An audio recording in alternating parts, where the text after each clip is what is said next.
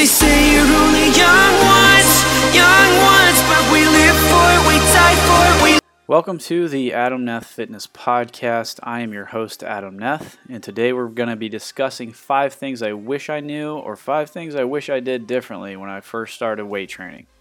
But before we get into the topic today, I want to tell you guys a little bit about me. So I grew up in Sydney, Ohio, and if you know Sydney, Ohio, there's really not much to do.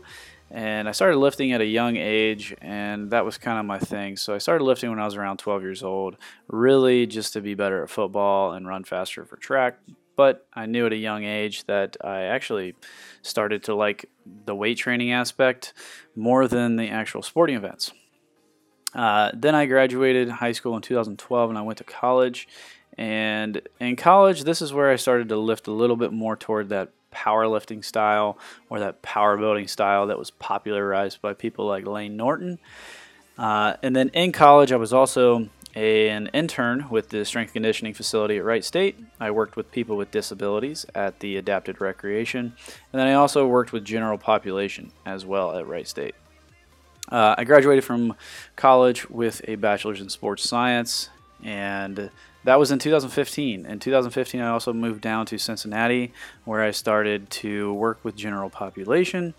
And then I have kind of a mix of people right now between general population and physique enhancement type clientele. But as you can see, I have worked with a wide range of populations, so I feel like I can share a lot of information that's going to help you guys out. So now let's go ahead and get into the topic today.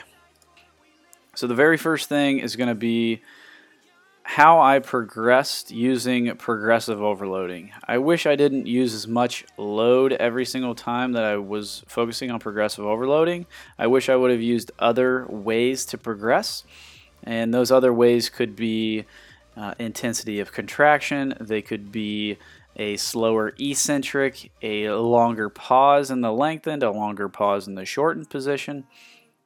I wish I would have just not been so aggressive with loading more weight onto the bar because I was adding 5 to 10 pounds every week. So to you young ones out there, you guys just starting out, don't think about adding weight every single week. Add weight when you feel like you can maintain the same exact form that you used and progress in that manner. Number 2 would be the train hard mentality. We all know those people that bring Tupperware everywhere they go. They train 7 days a week. I had that train hard mentality because that's it's ingrained into certain people's minds that you have to be overly obsessive about things when you have a big goal to achieve. But you have to realize that you have to train hard, but you also have to recover hard. Recovery is where you build that muscle. So one thing I do like about the train hard mentality is it just teaches you how to work hard and stay dedicated to things even when you don't feel like it.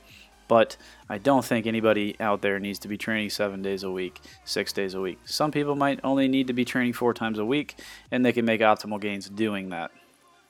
The third thing I wish I knew when I first started was the supplement industry is not your friend. The supplement industry is out there to make money. Now, there are certain supplements that I do recommend, something like creatine monohydrate, vitamin Bs, etc., but they don't make up the majority of what you consume, right? Everything you should consume should be wholesome, nutrient-dense, quality food. Supplements are just that. They are meant to supplement. All right, so we're going to move on to number 4, which is execution and form. And this one's huge, and this goes along with progressive overloading, but just ensuring that the muscle that you are specifically trying to train is being trained. All right, so if you're trying to do an incline press and you're flaring your elbows out, well, now that's actually a sternal pec press. So you're not working your upper chest, you're just working the sternal pec fibers again if you just did a So when you really think about it, somebody might be doing different chest exercises, but in reality they're doing the same exact thing, just in a different spot in the gym. So it's simple things like that, learning how to execute for the muscle that you're trying to train. and then establishing the form that you're going to use from week to week and month to month. That way you don't think you're making more progress by changing your form. And that goes into a couple other things like rest periods and tempos and all that when we're looking at how well are you progressing, but we'll get into that in another podcast. And the very last one is don't diet. So everybody thinks that they want to have a six-pack, they need to have a six-pack, they need veins, they need to be lean. But if you're young and you're just starting out with this, don't focus on being lean like your favorite Instagram model or your favorite YouTuber. And then, not to get too far into this, but there are a lot of people out there, especially on YouTube and on Instagram, that they preach dieting 24/7, 365, and the reason why they're able to maintain that physique and that level of leanness and low body fat percentage is because they have something that is helping them.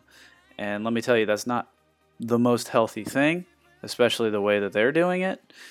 So in short, if you guys are just starting out, I want to do a little recap of this. Don't focus on adding load to the bar every single week unless you can keep your execution and your form the exact same. Train hard, but don't overtrain yourself, right? Like if you need a day off, take that day off. If you feel like you're going to go into the gym and have a horrible workout, but your program calls for you to work out anyway, you should probably just take the rest day, because now you're not going to risk injury. And when you do that workout the next time on a day where you feel good, you can actually execute well and perform well, which is going to be much better for you. And then supplements, make sure you're not just relying on supplements for everything. You can take supplements, but they should not be the bulk of your consumption, right? Like you want to consume wholesome, nutrient-dense foods. And then the last one is don't diet. If you guys want to build muscle and achieve a respectable physique, then you should probably spend some time in a caloric surplus, building muscle and executing well. Thanks for listening, guys. If you guys are on Instagram, my handle is @AdamNeth. www.adamneth.com. And if you guys have inquiries, questions, or you guys want me to cover any certain topics, just go ahead and email me at adamnethfitnesscoaching@gmail.com. Thanks again for listening.